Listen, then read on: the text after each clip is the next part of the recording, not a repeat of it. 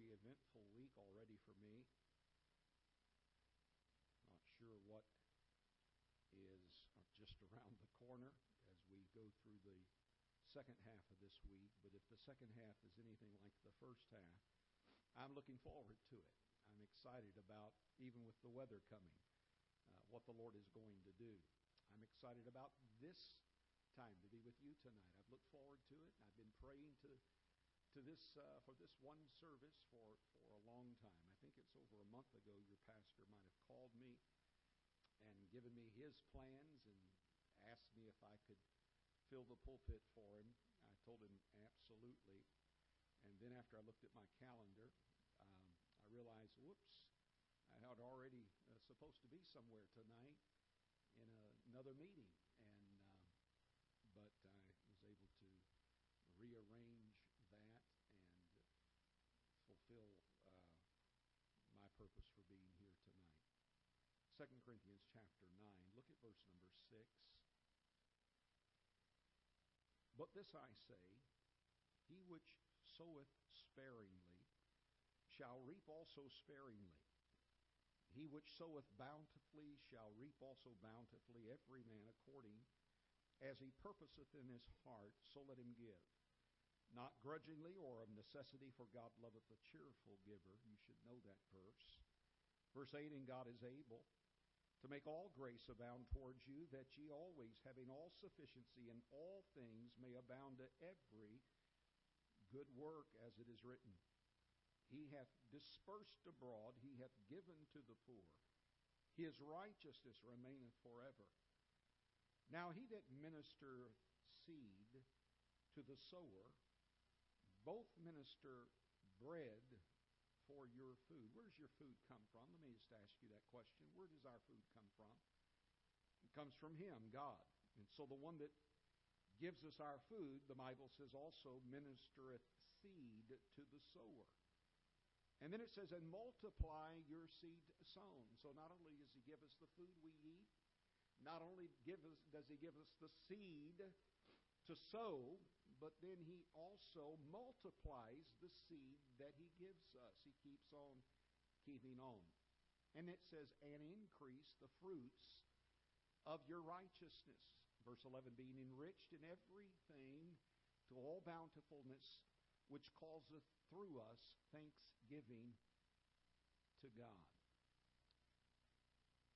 The ultimate end of giving is that it should cause you and I to be thankful. After the whole cycle, and there is a cycle involved in how God works in our lives to get us to the point to give. And at the very end, our giving should lead us to this worship and thanksgiving. And if it doesn't, then perhaps you need to re-examine your giving. The primary focus of this emphasis of giving, and it is a financial emphasis primarily. I'm going to take the last part of this and turn it into something very practical, but I want you to get the primary teaching of what Paul is telling the Corinthian church. There is a need in the city of Jerusalem. The need is critical. There are believers, many of them young in the faith. Nonetheless, they have given up almost everything or lost everything. Many of them have traveled to Jerusalem and gotten saved at Pentecost and just didn't want to leave. And many of them didn't leave. And so they're reacclimating to the city of Jerusalem. But in so doing, they have not only burdened themselves, but they have been sort of picked up by their brothers and sisters in Christ. But the need is great. The poverty is great. So Paul has been traveling around on his missionary journeys, and as he goes, he's telling church after church of the great financial need in Jerusalem. And in particular, the churches at Macedonia have been giving and giving and giving to the point that you just can't stop them. They're in the business now of giving. It's their delight. They've longed for this. They've got a passion now. It's a burden for them. they're going to see this through, and they've been doing it with their own gifts. In fact, look at chapter number 8 and verse number 4. In fact, let's just go back to verse number 1. Moreover, brethren, we do you to wit of the grace of God bestowed on the churches of Macedonia, how that in a great trial of affliction, the abundance of their joy and their deep poverty abounded unto the riches of their liberality.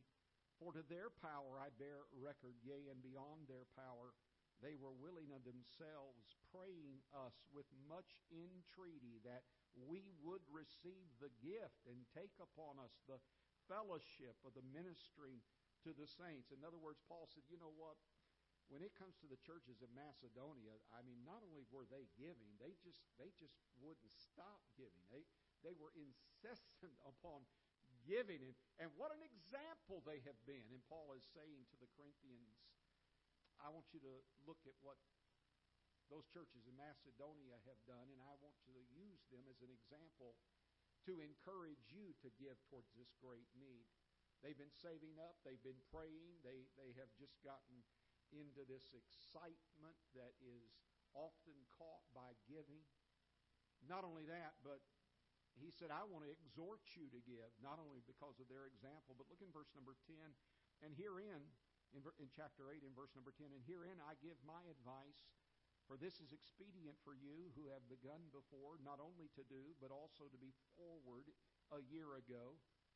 They've been planning this for quite a time to give. Now, therefore, perform the doing of it, that as there was a readiness to will, so there may be a performance also out of that which ye have.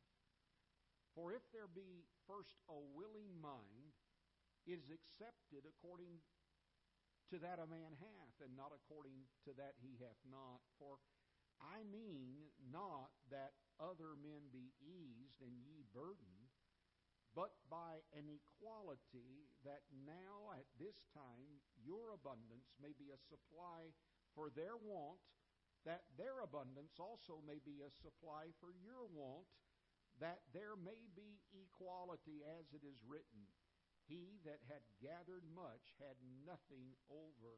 He that had gathered little had no lack. Watch this. But thanks be to God, which put the same earnest care into the heart of Titus for you. For indeed he accepted the what? The exhortation. So Paul says, listen, I want to encourage you by giving you an example of people that have been giving. And they've been giving for quite a while, but I also want to exhort you to be like those churches. And now he is really, in a practical way, trying to make the application. If you get this principle of giving, hear me, you will come to the excitement and enjoyment that those churches in Macedonia had. And here's how you can do it. And it begins there in verse number 6 where I started. But this I say, and this is a principle. It says, he which soweth sparingly shall reap also what? Sparingly. We all know that, and they knew that. This was an agricultural climate that they were a part of. Most of our grandparents or great-grandparents, depending upon your age, were farmers. You don't have to go back too many generations in your family. Is there anybody here that grew up on a farm, maybe? Let's see. Anybody like that? Oh, all right. Anybody's grandparents on a farm, all right?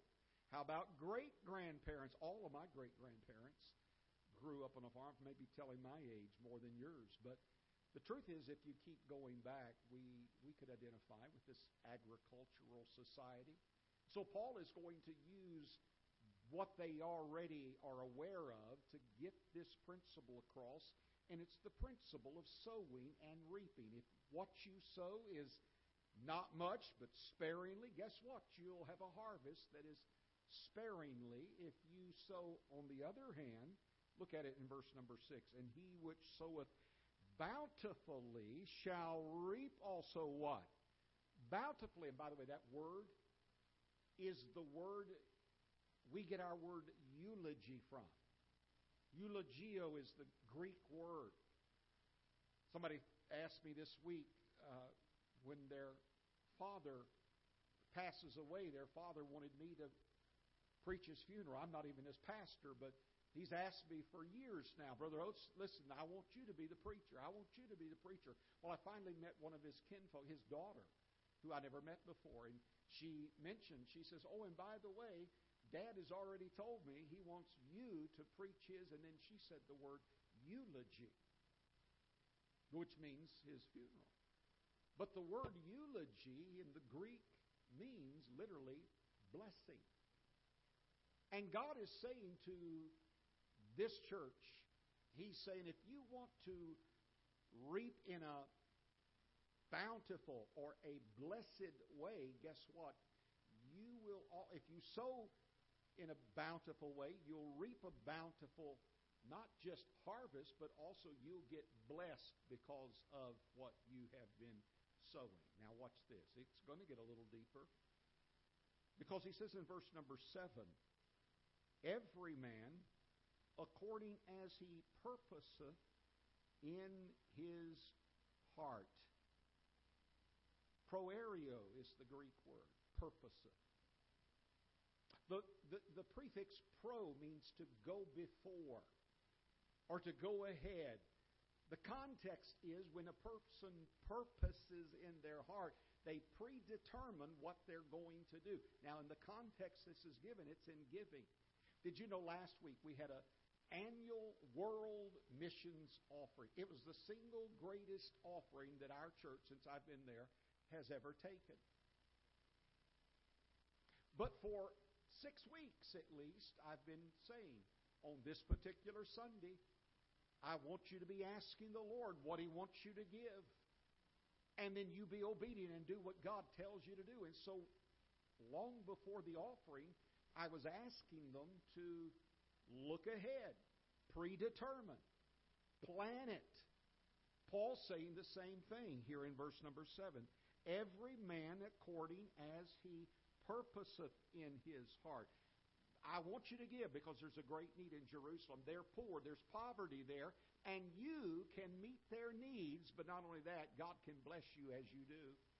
But I want you to think about it. I want you to put this make this a matter of prayer.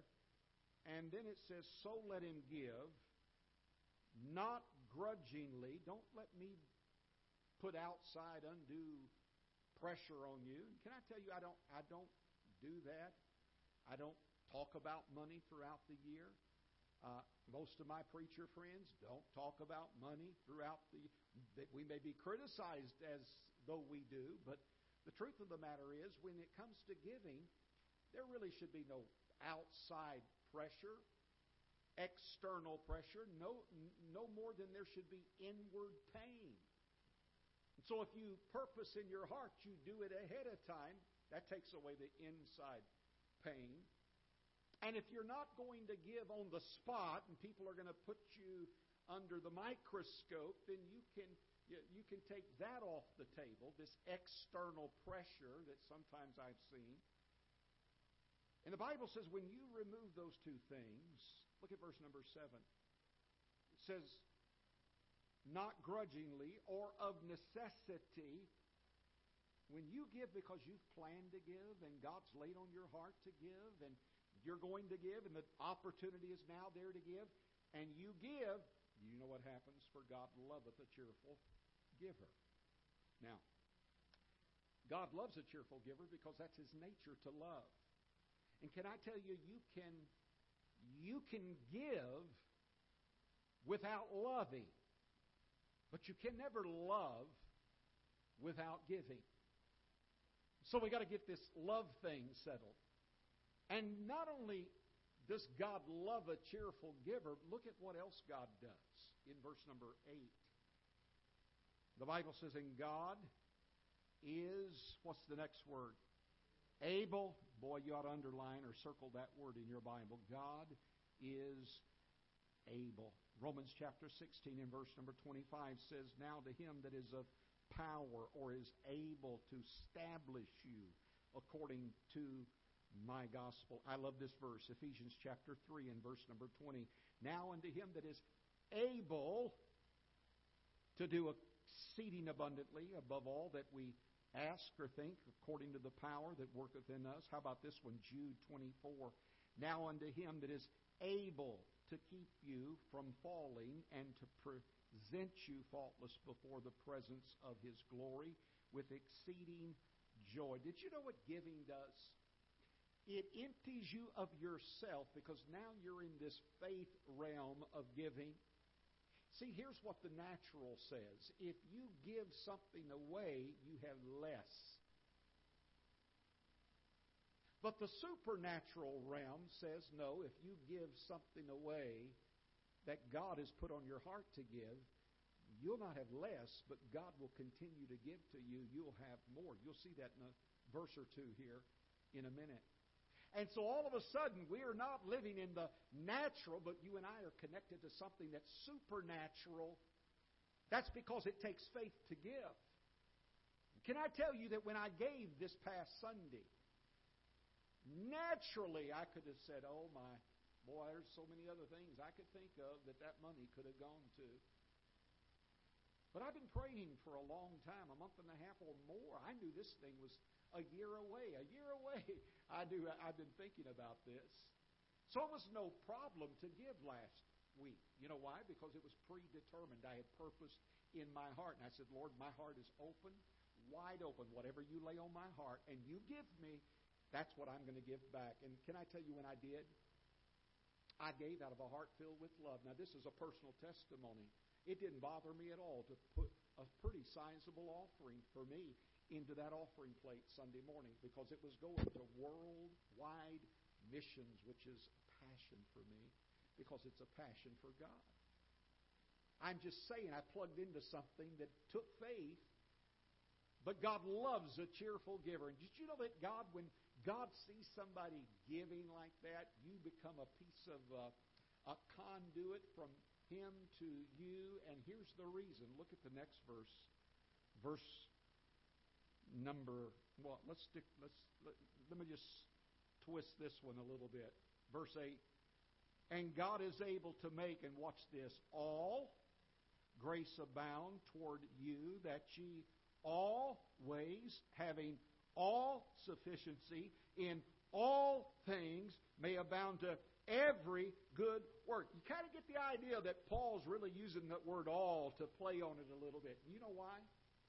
Because he is, and the reason is because he's trying to tell you that when you give, and you're giving as God has instructed you and laid on your heart and burdened you, can I tell you, you plugged into something, you've plugged into the limitless power of what only God can do. And here's the reason. Verse number 9, as it is written, He hath dispersed abroad, He hath given to the poor, His righteousness remaineth forever. So now, you're giving. And your life is not directed toward accumulating. Your life is being directed towards eliminating the needs of others. You've seen somebody have a need, and that's what Paul is trying to say. There's a great need in Jerusalem, and you Christians can be a part of meeting that need if you make it a matter of prayer. And if you'll do that, God will use you, and you'll be used, and you'll be a blessing to them, and they'll become a blessing back to you. And that counseling meeting the other night with that pastor, he's taken many missions trips. He was telling me to Haiti, he and his wife. Haiti is not the New York City of America. It is in fact, it's probably one of the most poverty-stricken areas in the world. And he was telling me how he would walk down the dirt roads with an interpreter and talk to person after person. And one young man that he talked to, he gave him a gospel tract and witnessed to them. He said, I came back, I was there a year later. He said, I walked down that same road, probably about 6 miles. He said, I came across that same young man. He had the same gospel tract. He had not gotten rid of it. And there was something happening between this pastor. There was a connection that God was making between this pastor. And he went back and told his wife, he said, man, I met him again. I met him a year ago. And now a year later I see him again, and there's something going on that the Lord is trying to impress me. And the wife said, well, I'd like to meet him too. And she walked 6 miles, and they found him again. And did you know that they made it a matter of prayer? And in Haiti, they can only go to a certain grade level. If you're going to high school, you've got to be at a certain level to just be accepted, and it will cost you money. They have to pay to go to high school. I was paying to get out of high school when I went, but no, they have to pay. And here's what happened. The Lord put on their heart, this American pastor and his wife's heart, let's do something. Let's let our church get involved. Let's do something and try to get him into high school there in Haiti, and they did. And can I tell you that in his years of high school that he came back and he had the biggest smile and he graduated and they were delighted and thrilled, and now they talk and they do this thing. You can see each other on your phones as you talk, and now he's in college, and guess what? They're a part of that as well. And a whole life was changed because of a pastor who saw a need and just reached out and has met this one person's need. You say, but that's just one person. I know, but that's how God works, one person at a time. Now look at verse number 10. Now he that ministereth seed, so we're still talking about seed here, this agricultural thing. He that ministereth seed to the sower, both minister bread for your food. So we've already established this is God. This is God that's feeding us, giving us food, and it's also God who's giving us the seed. Now, why in the world is He giving us the seed? Well, we've already heard back in verse number 6, to sow it. To sow it. And it says, and multiply your seed sown. So He is the one in not only giving you the seed, He's going to multiply what He's given you, which means you're going to have a bigger harvest. Now watch this, don't miss this. Verse number 10 says, and increase the fruits of whose righteousness? Your righteousness. Now hear me. Did you know that if God has blessed you with a nice house tonight, He didn't bless you so you could just stand there and live in a nice house. He blessed you for your righteousness as you live in a nice house. Why would He want to bless your unrighteousness as you live in a nice house? If you drive a car tonight and God has blessed you with that automobile, can I tell you He has done it for your righteousness? For what good would it do to drive a good car and you be unrighteous or act unrighteous in the car you're driving that God has given you and blessed you with? So all of this is coming back to you, isn't it? I know you were sowing to give, and I know God was using the seeds that you were scattering, and as you sowed bountifully, He was giving you a harvest, a bountiful harvest. You know why some of you don't really get blessed when you come to church?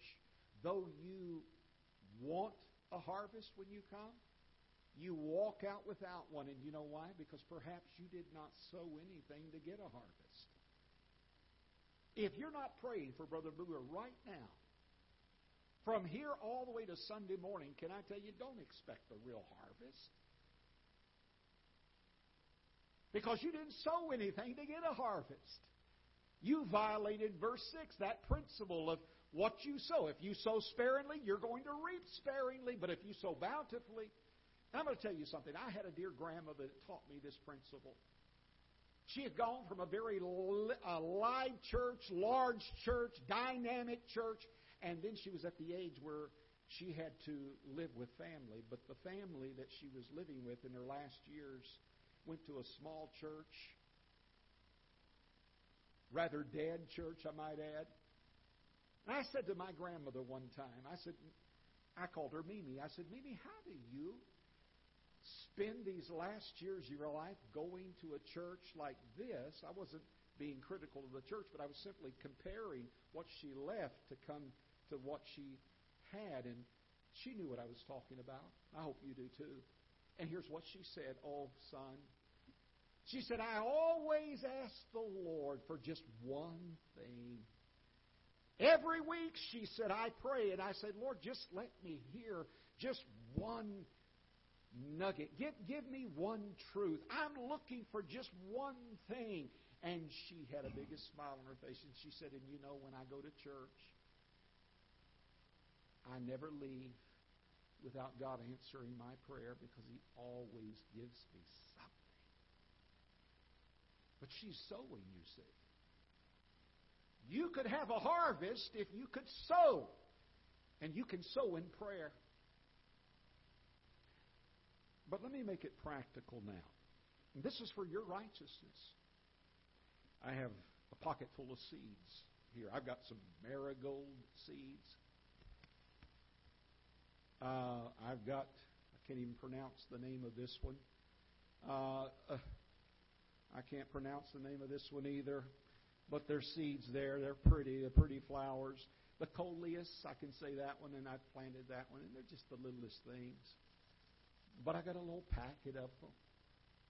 And you know, how many have ever had a coleus plant? I went to my high school state fair with coleus plants. Brother Aldridge, are you impressed at all? You're not. I didn't think so. But I had coleus plants that I put on a table, about 4 or 5 of them, and different colored lights over every plant.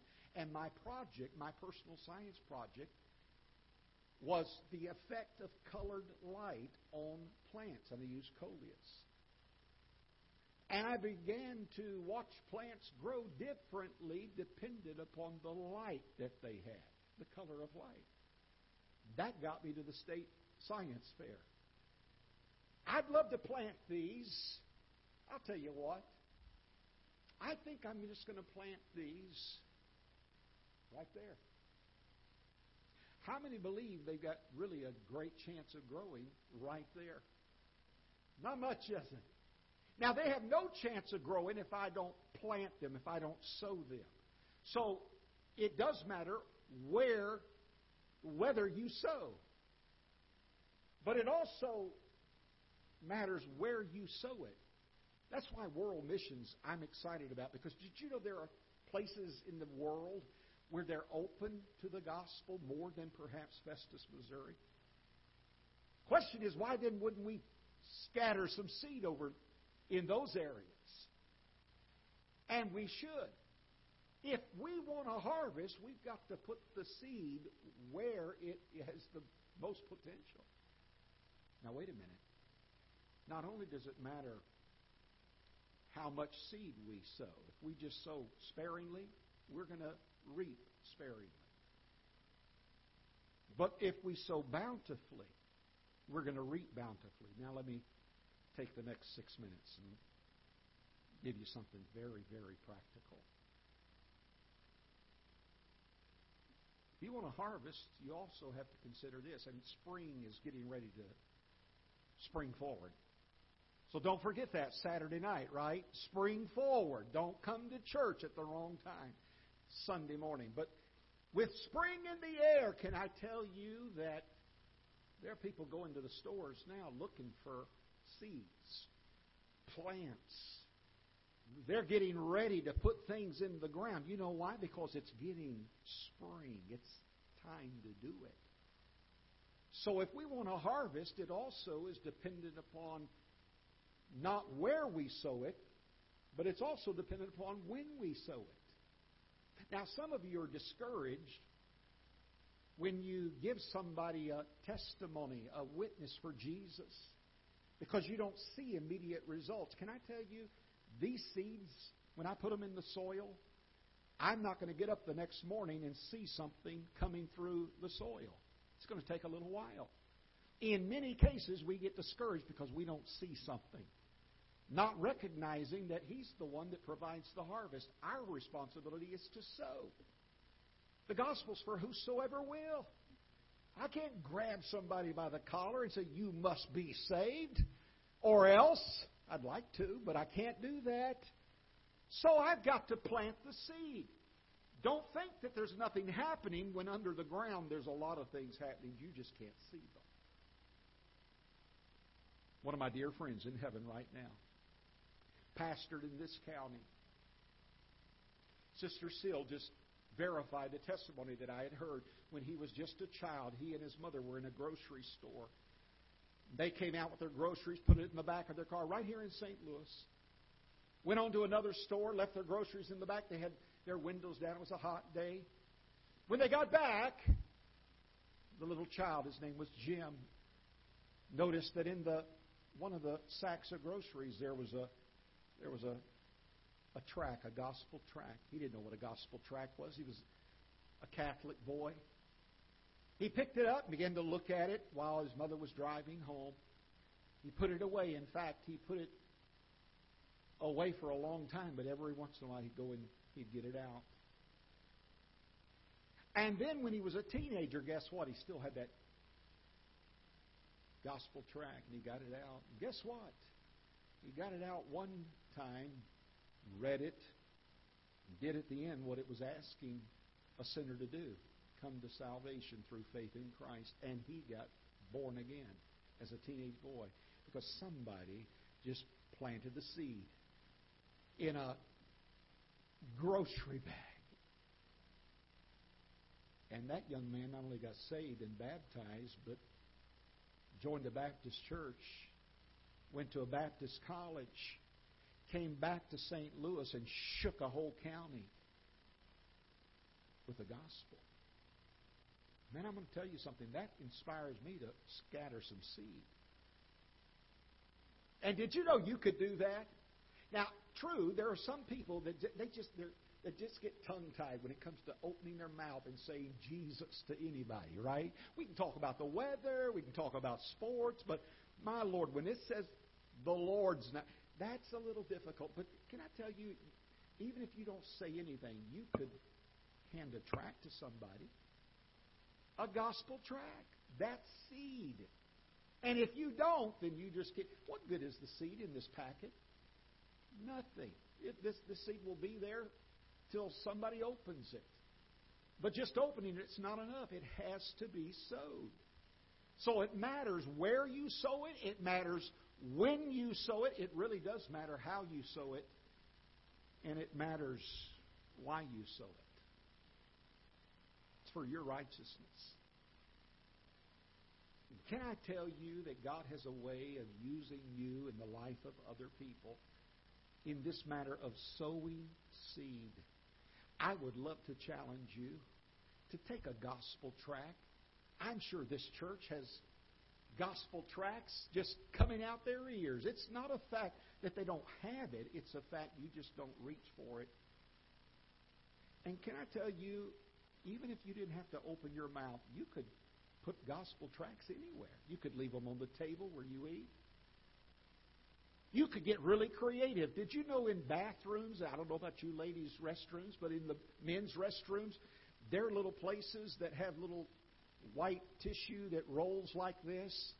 So, there was a time you couldn't hardly buy this thing I'm talking about, but in most restaurants I've been, they're still there. And can I tell you, it's so neat to just take that top layer and put a gospel tract under it and then to fold that thing over so that the next person, there's something that will come out. And you say, well, what difference? You know what? What difference did it make when that person put a gospel tract in a grocery bag of all things? I mean, you could put these anywhere and should. Did you know Festus, Missouri ought to have gospel tracts in every restaurant? Your church and my church ought to be churches just passing gospel tracts out, just scattering seed. And yet the truth of the matter is, if we do sow seed, it's very sparingly. Let's pick it up a notch and make it bountifully. Bountifully for your righteousness. Let's bow our heads.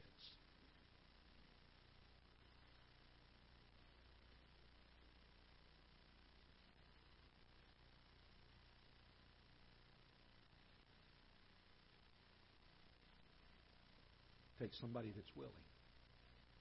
The Macedonians said, count me in. We're willing. We want to. We get this. We've been blessed. Let us be a part of it. Apostle Paul exhorts the Corinthian church, would you like to have the blessings that the churches in Macedonia have had through giving? You can be a part of it. And then he makes it very practical. He applies it to them in a way that they could understand.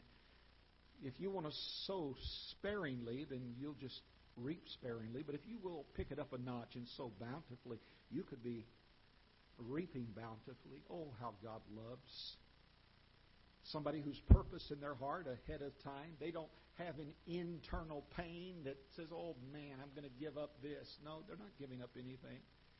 They're laying up rewards in heaven oftentimes. I'm not even talking about money right now. I'm talking about seed. I'm talking about the seed of a simple gospel tract. If I could challenge you tonight to just pick up a gospel tract and put it somewhere or hand it to someone and tell them this is some good news. When you get a chance, read it. You could do that. Let's scatter seed all around our neighborhoods, all around this county. Let's be known as sowers of seed. How many tonight would say, Brother Oates, I'll take your challenge. I know our church has some gospel tracts, some gospel literature. It's not saving anybody. If it's placed in a tract rack that we don't ever reach for, but I'm going to reach for a gospel tract, maybe more than one, and I'm going to just scatter some seed. I want to get in on this. I'll take your challenge tonight. Would you slip your hand up and put it right back down all over the building? I'll do that. I can do that. It's something I can do. A child could do this. Let's do it. Father, now you've seen the hands. More importantly, you've seen the hearts. Lord, I'd have loved to have a part in reaching a teenage boy. That took perhaps years for the seed to germinate, but thank God it germinated in his heart. There are many others out there that would get saved, and many of them would get saved just by reading a gospel tract. So help us to sow bountifully. In Jesus' name, amen. Thank you so much for listening. Thank you for giving to me, and thank you for praying. And I'll be praying for you. Let's pray for your pastor, and let's expect God to give us a wonderful harvest this Lord's Day. God bless you. Be very careful. Let's all stand.